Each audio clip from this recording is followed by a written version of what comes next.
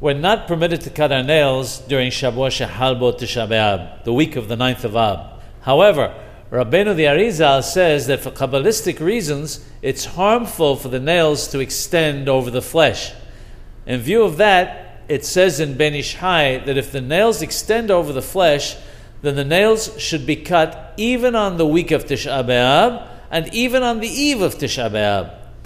It says there further that if someone's Shiloshim, the 30 days of mourning over an immediate relative, ends on Tisha B'Av, he should cut his nails on Tisha B'Av itself and not wait till the following day, because it's harmful according to the Kabbalah.